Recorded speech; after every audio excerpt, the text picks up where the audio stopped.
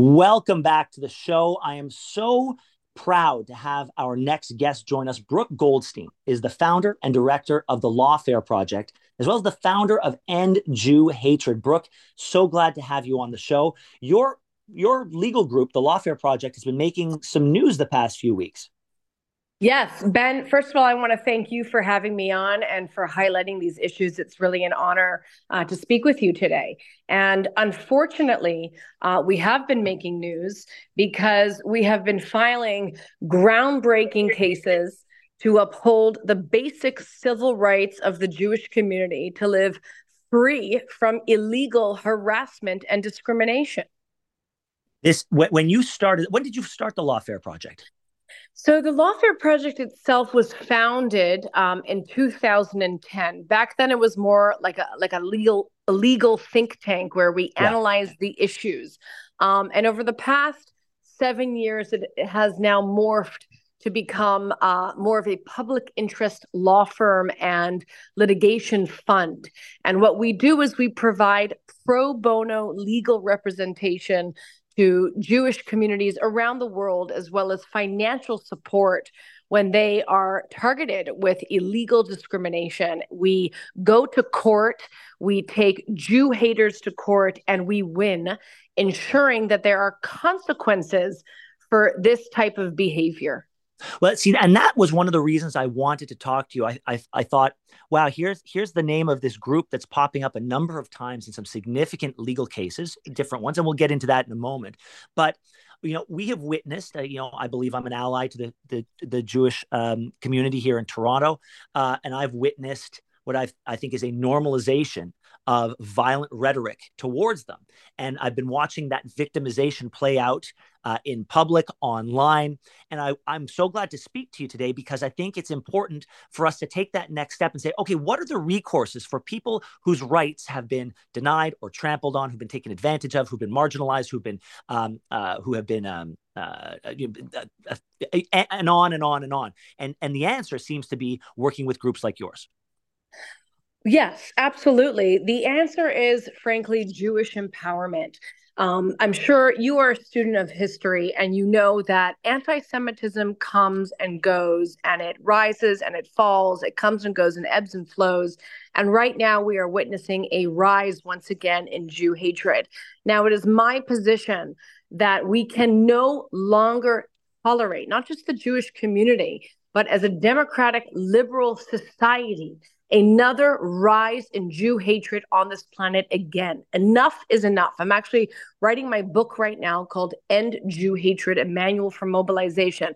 We are in the age of minority rights movements. It's not the same to be Black as it was 10 years ago. It's not the same to be a woman. It's not the same to be gay.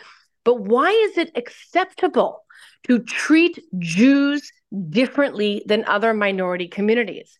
And one of those reasons, I believe, is because the Jewish community has not stepped into its power. It has not learned from other minority rights groups how to use the system, how to use, for example, grassroots mobilization, how to engage in what I do, impact litigation, to ensure that you are guaranteed equal protection under the law and that those who violate your civil rights are held accountable. And that's exactly what we do with our civil rights lawsuits. All right, Brooke. Well, let's talk about some of these cases that made headlines across Canada.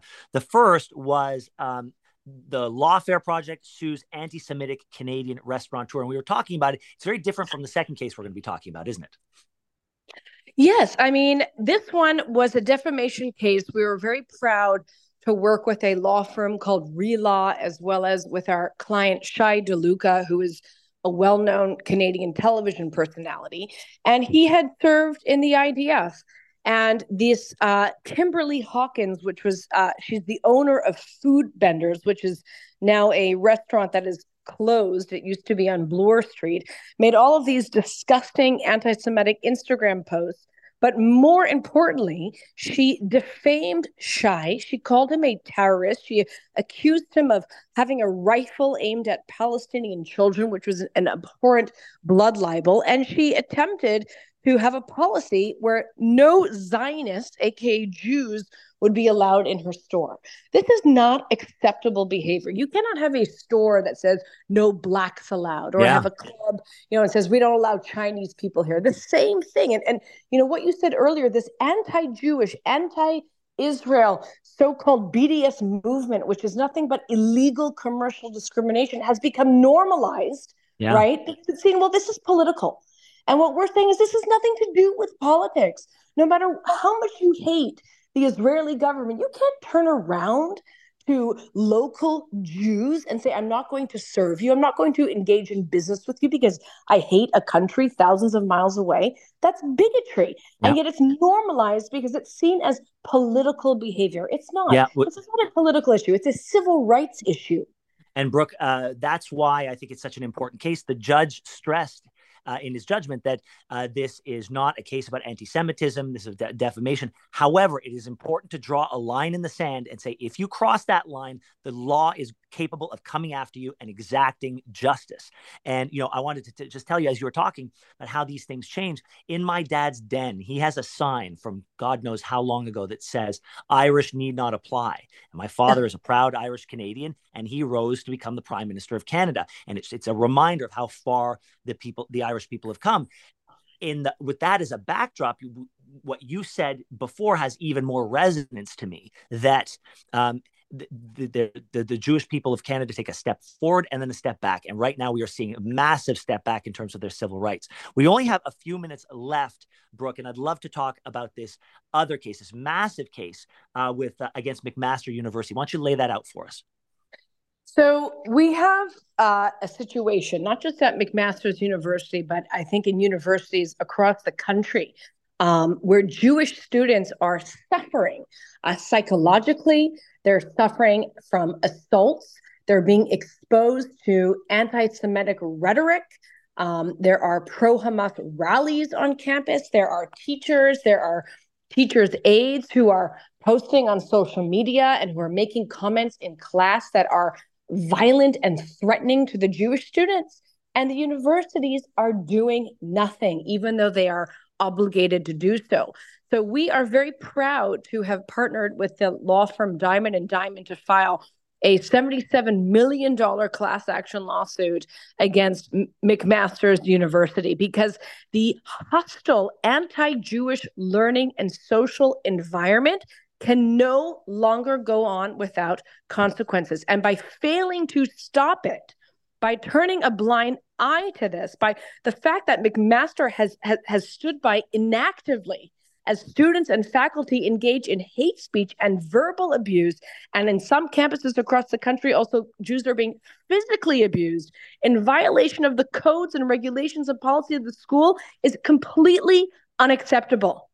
Brooke, we only have 1 minute left, so I'd love to ask, what is the end goal with this sort of litigation? Is it your hope that this scares the rest of Canadian universities into falling in line and following the law, or are you prepared to go after them one after the other? If you see similar behavior at other universities, you're coming after them. Not only are we prepared, but we are, and we will stand up for Jewish students, not just in Canada, but also we have filed several cases in the United States.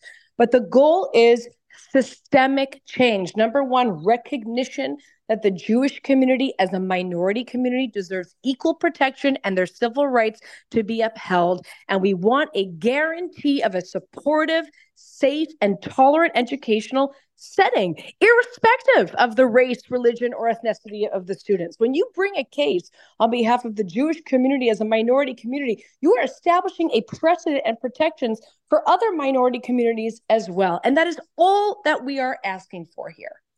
Brooke Goldstein from the Lawfare Project, you are doing tremendous work. I hope you'll come back and give us an update at some point. And when your book is ready, End Jew Hatred, I hope you'll join us again. Thank you so much. Thank you for having me. All right, don't go anywhere. This is Toronto This Weekend.